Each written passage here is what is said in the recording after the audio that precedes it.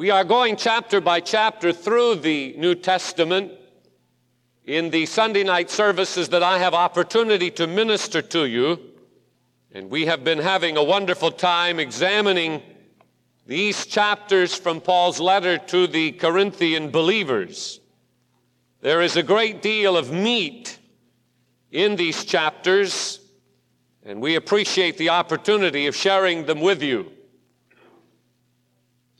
Paul calls his boasting in this chapter a boasting that is necessary.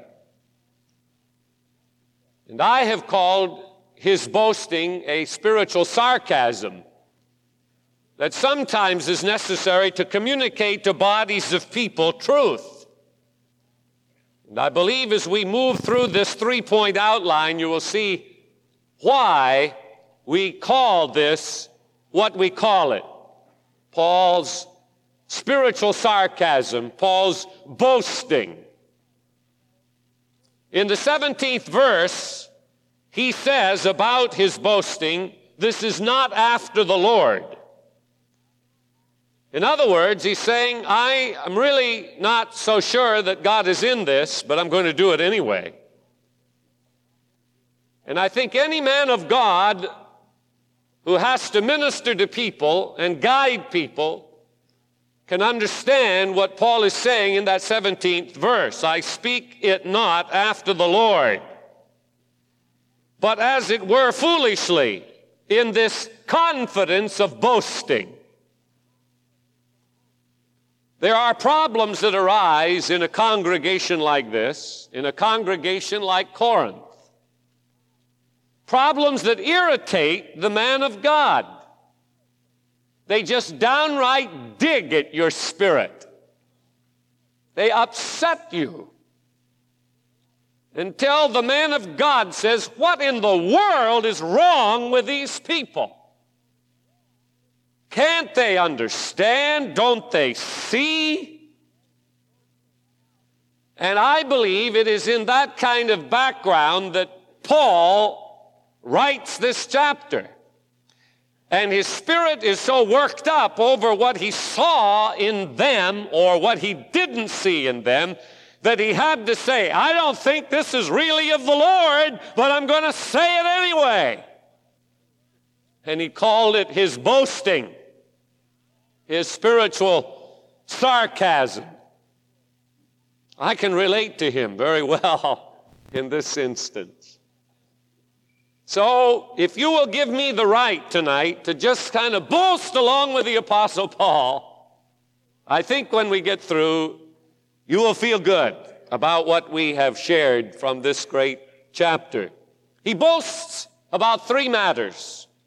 Number one, you'll see it there before you, his jealousy over the church. Now, there is a vast difference between jealousy and envy, and let me explain it to you very, very quickly. Envy is of the flesh, and it's selfish.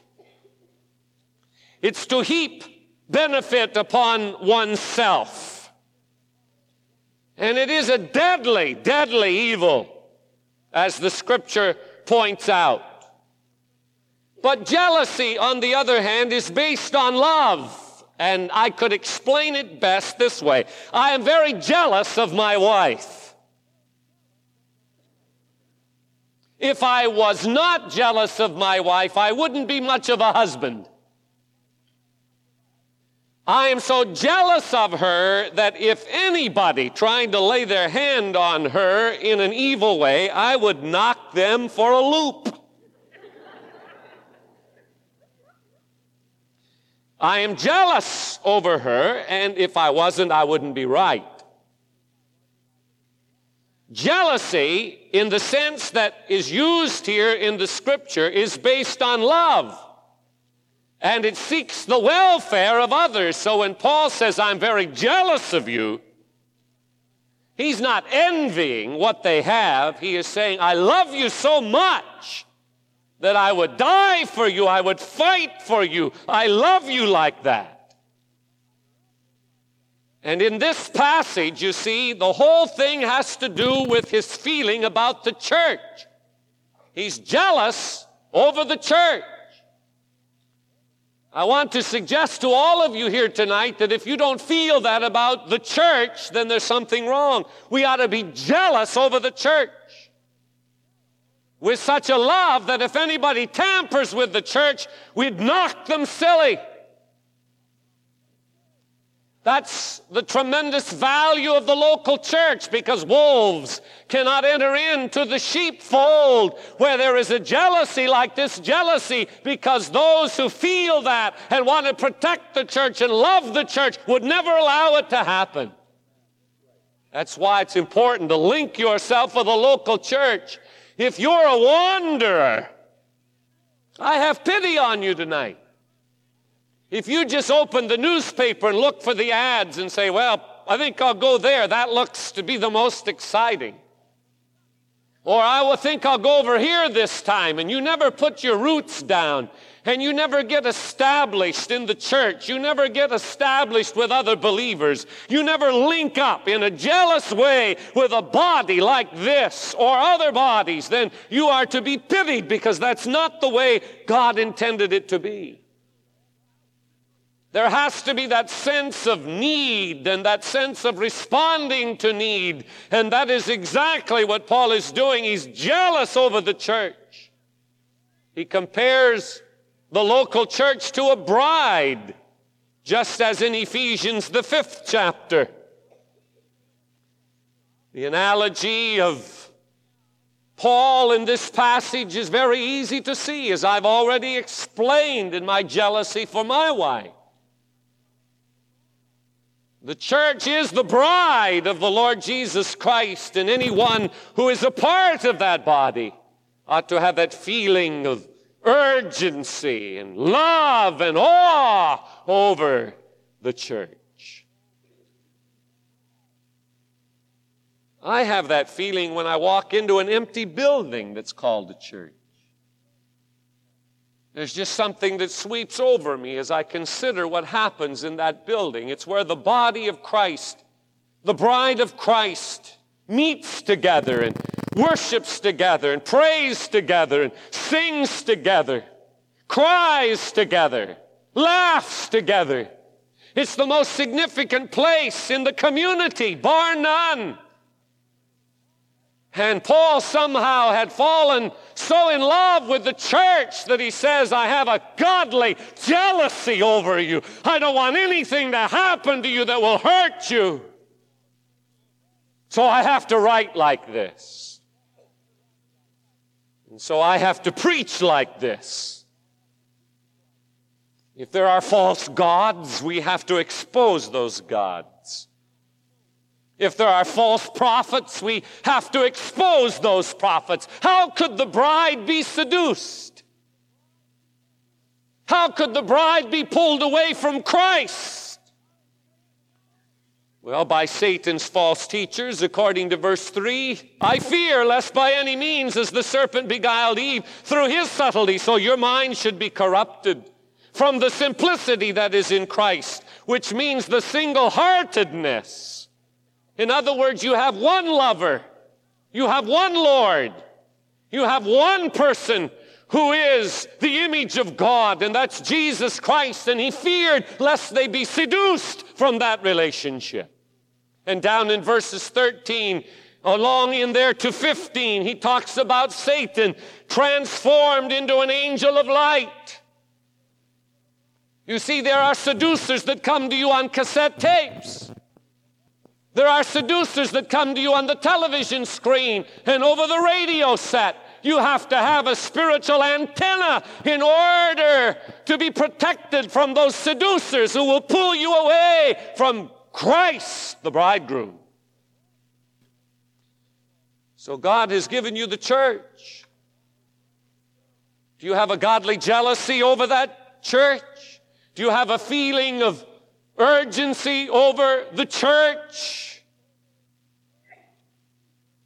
There are wolves in sheep's clothing out there.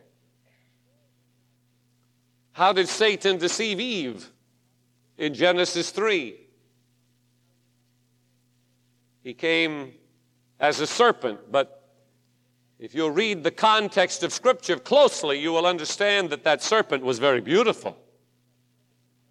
It wasn't in the form that you think of a serpent today. That serpent was very beautiful and subtle, like no other in the field. And through that subtlety and through that beauty, and as an angel of light, Satan came and beguiled Eve. How does he come today? Same way. Pulling people away from simplicity, from that single-heartedness. Your heart doesn't beat for the church and the gospel like it once did. Criticism sets in. That's usually the first thing that seduces us away from Christ, and that jealousy that Paul is referring to, criticism. I wouldn't do it that way. Why is it done this way? What's the matter with this? I don't like that.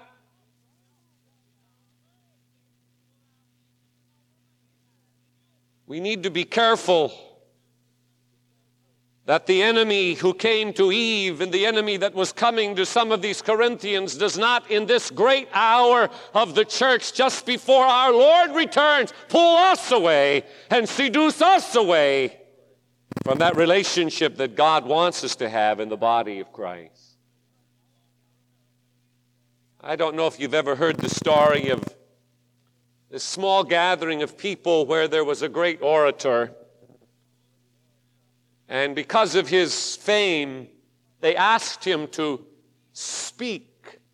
And so he stood with his great oratorical ability, and he recited the 23rd Psalm beautifully and powerfully. And he sat down, and then in that group was a simple man who had been a part of the church, the body of Christ, for a long time. He asked permission to speak, and he too recited the 23rd Psalm. And when he finished, there were tears in the eyes of people, and the man who had recited it first, the great orator, turned to him and he said, "Friend, I know the psalm, but you know the shepherd."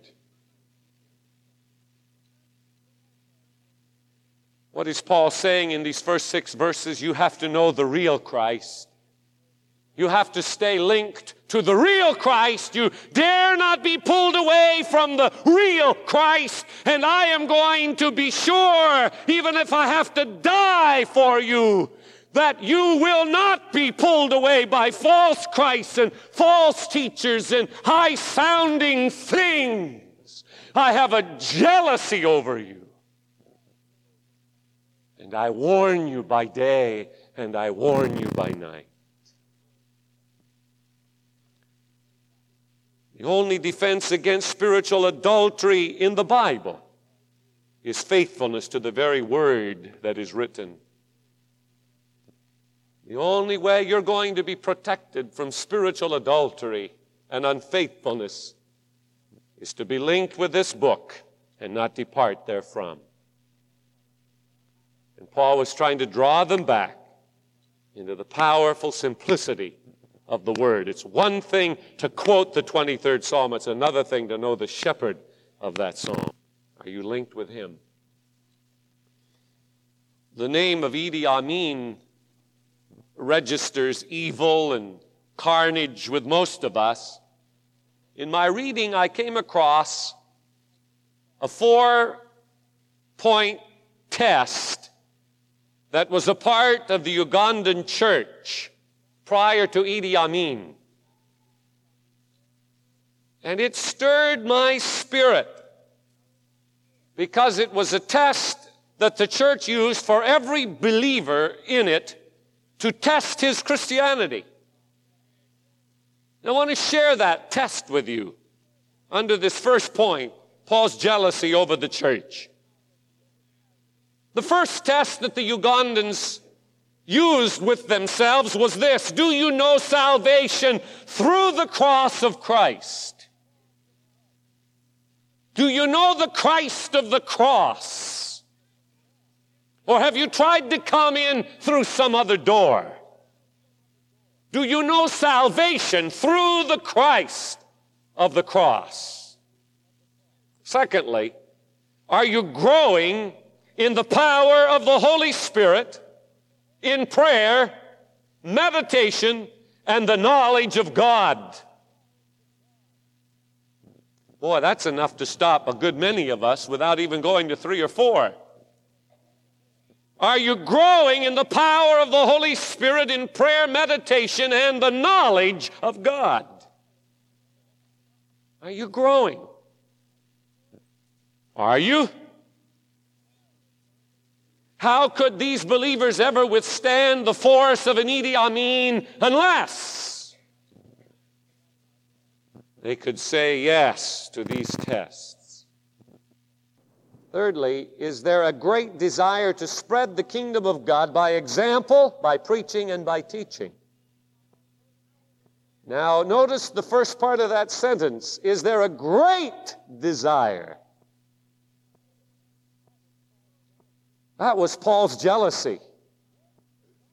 A great desire that the gospel he knew to be real and true would be spread by these believers, not to be adulterated by them, but spread by them. And that's what haunts most preachers. When they look out and see the powerful force that is in front of them in a meeting like this, and the tremendous opportunities of a world out there, and yet the majority between now and the next gathering will not say anything to anyone about Jesus and the gospel. They will be silent. When there is such hunger and thirst and need out there, God isn't asking us to be an evangelist. God isn't necessarily asking us to be some professional religious person. He's just asking us to share His love. He's just asking us to smile, and when the opportunity comes and the door opens, to talk about what Jesus has done for us instead of the weather. And one of the tests for the Ugandan believers was, is there a great desire to spread the kingdom of God through example, preaching, and teaching? How would you stack up with that so far? Fourth one was, are you bringing others to Christ by individual searching, by visiting, and by public witness? In other words, deliberately endeavoring to infect people with this message. Now, if we were to follow that 4-point test of the Ugandans, do you know what would happen to the church? Instead of it being a masquerade, there would come a reality into the family of God like we've never known before. So often we are like Halloween in our Christian experience. We put on a mask when we come in here, and we want that to be something very presentable, and when we leave here we take it off and we're another person altogether. Paul writes to these believers to get them to a single-heartedness, and if anybody comes preaching another Jesus whom we have not preached, to turn away. To have such a faith and such a jealousy over the church that they could never, never, never be tricked and never be fooled, never be beguiled like Eve in the garden was beguiled. How jealous we should be over the church for which Christ died and over the gospel that He has given to us so freely. You know the shepherd. Secondly, he boasts over his generosity to the church, and we don't need to spend a lot of time in this section, verses 7 to 21. The argument that was present in the church was that Paul couldn't be very spiritual because he wouldn't accept money for his services. You see, the way they were interpreting it was that he wasn't an honest man. This good man's generosity was being judged, and his motives were being questioned by the people that should have loved him and should have believed in him the most. So in verse 7, he uses a bit of irony of his own. Have I committed an offense in abasing myself?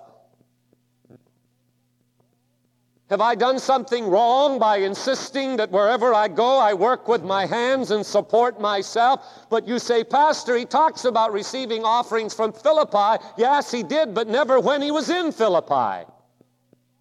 Paul never accepted offerings from the church when he was with the church. He would only accept them when he was gone from the church, because when he was with the church, he never wanted to be pointed at. He never wanted to be found in their eyes as trying to profit from the gospel that he was preaching. So he never took a dime from any church while he was with that church. And they were taking this very notable and very significant aspect of his character, were pulling him down into the gutter with it. So he has to boast a little bit. He gets sarcastic and talks about his generosity to the church. He allowed the church at Philippi to send him support. Yes, he needed it. But he would never with them, while with them, be accused by them. So he made his own way. He made tents. He got blisters. He sacrificed in order that they might have the light and the life that Christ had available for them. So he has to get very bold, and by the time you come to the 13th, 14th verses, he accuses some of them of being children of the devil. That's pretty strong, isn't it, for the Sunday morning crowd or the Sunday evening crowd? Such are false apostles, deceitful workers, transforming themselves into the apostles of Christ. No marvel, Satan himself is that way. It's no great thing if his ministers also be transformed as the ministers of righteousness. You see how he tries to get at the heart of this matter? Whose end shall be according to their works. Let no man think of me a fool. If otherwise, yet as a fool receive me, that I may boast myself a little. That which I speak it not after the Lord. He just got very hard with them at this point. And he says, open your eyes. Open your heart. Don't be carnal. Don't be fleshly. Understand that I have given you not only my ministry, but I've given you my very life. I have guarded you. I have guided you. I have invested in you, and now I'm going to boast of it. I have been generous with you. And if you want to listen to these servants of the devil, I don't understand you, because they haven't given anything of themselves to you. I have given you my very life. Yet some of you do not understand. Verse 20 is a description of a very carnal ministry. For ye suffer if a man bring you into bondage, if a man devour you, if a man take of you, if a man exalt himself, if a man smite you on the face. What is he saying? That's what some of these have done. Is that the minister of Christ who would do those things, devour you, take of you, exalt himself, hit you in the face if you don't do what he wants you to do? Is that the shepherd of the church? Open your eyes, he says, in essence, in his sarcasm, and understand that I've never done any of that. All I've done is give and give and give again, that you might know this blessed Jesus that revealed himself to me. I want you to know what a privilege it is to be a minister of the gospel. I want you to know what a privilege it is to be able to give and give and give again. There's nothing like it in all the world, and if all of you put together wanted to bestow upon me gifts of appreciation and gratitude for the ministry that is given from this pulpit and from this church on a day-by-day basis. I want you to know you could never give enough to satisfy what satisfaction comes when we are privileged to see what we witnessed this morning and again tonight in that baptismal tank, when people with tears streaming down their faces say, I want to be right with God. I want to know Jesus. And when you hear some of the testimonies that you're going to hear from this platform on Thanksgiving morning of a couple who walked down the aisle of this church before the service even began one Sunday recently with tears streaming down their cheeks, not knowing why, just feeling God in this place, and sat near the front. And when we had the early prayer time at the first part of the service, he nudges his wife and says, I've got to go down there. And she says, you're not going without me. And she jumps up to her feet and gives their life to Christ when nobody had said anything about giving their life to Christ, only offering prayer at the altar. They're changed people today. I'll tell you, there's no gift in the world that can match that. So don't think you can ever do it. And the true preacher of the gospel will never be bought. He will never be purchased. He will always be free to preach his heart and declare the truth as he understands it by the revelation of God's word. That's why I love Paul. He didn't care what they thought. He knew what they needed. And he preached it with boldness and said, you need to understand how generous I've been with you. You understand that? Good. I wondered for a moment. Number 3, he boasts about his sufferings for the church. This is an incredible passage. It goes from verse 22 on through the end of the chapter. These are his credentials. They're his scars. What do these other ministers have? Are they Hebrews? So am I. Are they Israelites? So am I. And then he goes on, and it's the only time he ever did this. He just waxes eloquent about the things he went through.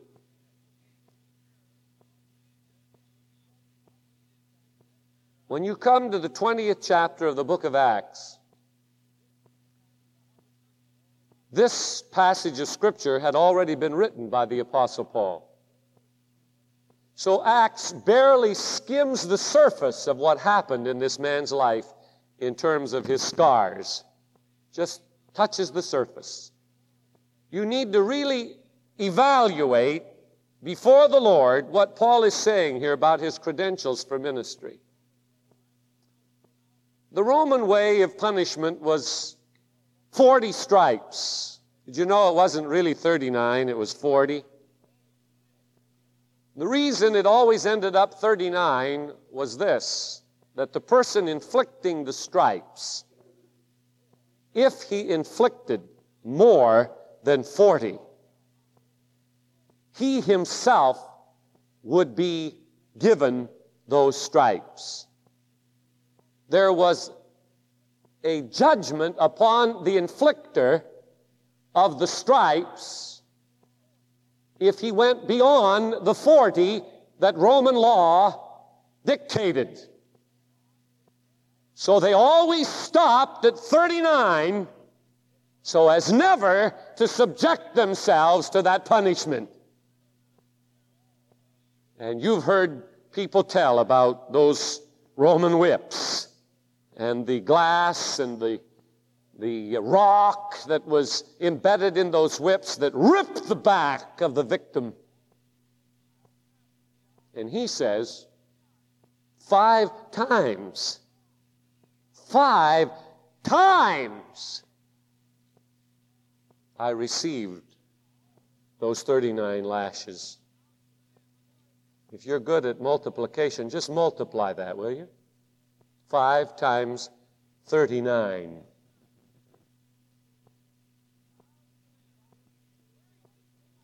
And if I understand the life of the Apostle Paul, with every one of them, he said, "Hallelujah.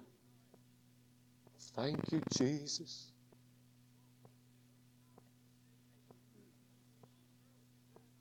"I am humbled to be counted worthy to suffer for your sake, Lord." 3 times he was beaten with rods. Do you know what those rods were? The rod that they used to beat Jesus? It was a cane. It was a hard piece of wood that they would take off of one of the trees in that part of the world. Very hard wood. Those were rods. And 3 times I have been beaten with rods. It would be like a baseball bat in terms of its hardness and its intensity. And he was one night and a day in the deep. That means he was out in the sea trying to save himself. Shipwrecks often. Stripes above measure. Prisons more frequent. And then he said, once I was left for dead by rocks. And I really think he was dead. He talked about going into the third heaven and seeing things he couldn't even describe when he came back. The people of God gathered around him after his tormentors left, and they prayed, and he came back to life, healed, and went on his way. But he went through that.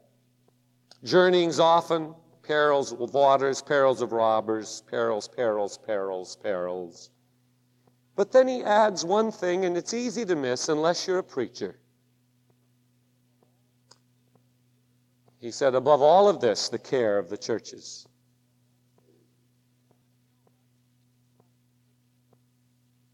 Sometimes the physical abuse you can take, and it's tangible.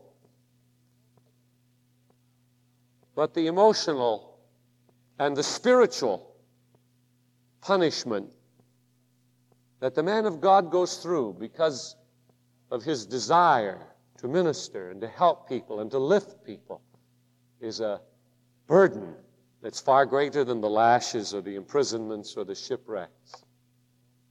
The care of all the churches. Do you think he qualifies for an apostle? He does not boast of his strengths. He boasts of his weaknesses. Who is weak and I'm not weak? Who is offended and I burn not? If I must needs glory, I will glory of the things which concern mine infirmities. And I declare it's the thing we gripe about the most. It's the thing we complain about the most, our infirmities, our weaknesses. When Paul turned them into blessings and said, these are the things that I'm going to boast in. I think his attitude ought to be on the heart of every one of us if we are to be a true disciple of our Lord Jesus Christ. And then finally, he talks about being let down over the wall at Damascus in a basket. He humbled himself because he was a rabbi. He was a very holy man in the sight of the world. But he humbled himself, got in that basket, was let down over the wall in a basket. I mean, none of these other fellas that he refers to would have allowed that to happen. They were too proud, but not Paul. And he uses that in the last verse as a sign to these believers of his credentials. I've humbled myself. I have served you.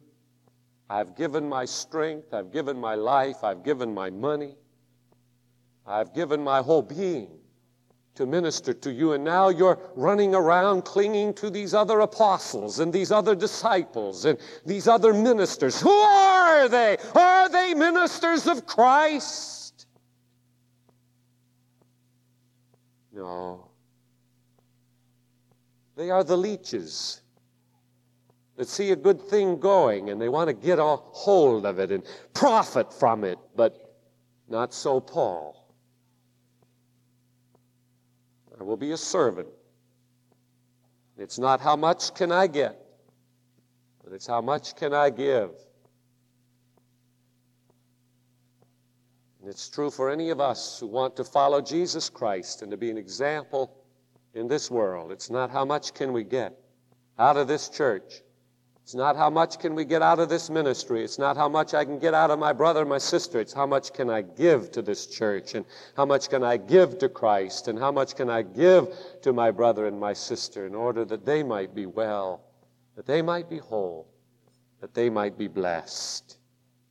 This is Paul's spiritual sarcasm, his boasting, if you will, in the Lord. How close are you walking tonight? You have that godly jealousy? Do you have that sense of I have given, and I have given, and I have given again, and by God's grace I'm going to keep giving? You have that sense of suffering for Jesus' sake? Or has it been one big gimme, gimme, gimme? If so, it's time for us to turn around and take a look at it from the other side. This one chapter, Paul gives us the opportunity to do that when he just kind of unburdens his heart and lets us take a peek inside this great apostle of our Lord Jesus Christ. I never questioned this book, but I think I would question just a little bit, verse 17, when he says, I don't really think this is of the Lord. This is just Paul talking. Because when I get down to the end of the chapter, man, I feel like Paul, it was the Lord. You helped me by opening your heart and letting us look inside. I hope you feel like you've been helped and that the Lord was able to give you a little glimpse into what it means to be a disciple and a follower and not just one who sponges everything in and never gives anything out, that others may be blessed and the kingdom may be advanced. Dear God, take these words and these thoughts and plant them in our hearts by the power of your Spirit. For we are living in a generation when people all around us are wanting and wanting and wanting. And they're reaching and reaching and reaching. And they're grasping and grasping and grasping. But as we look into the life and heart of your great apostle, it seems that we ought to be giving and giving and giving again. May we catch his spirit, and may we start rejoicing even in our sufferings and in our infirmities, and may we somehow develop that godly jealousy for the church and for one another that he had for the church. And may we somehow capture his spirit of not wanting to get, but only wanting to give. Thank you, Jesus, for that opportunity. For we ask it in your holy name. Amen. Let us stand together, please.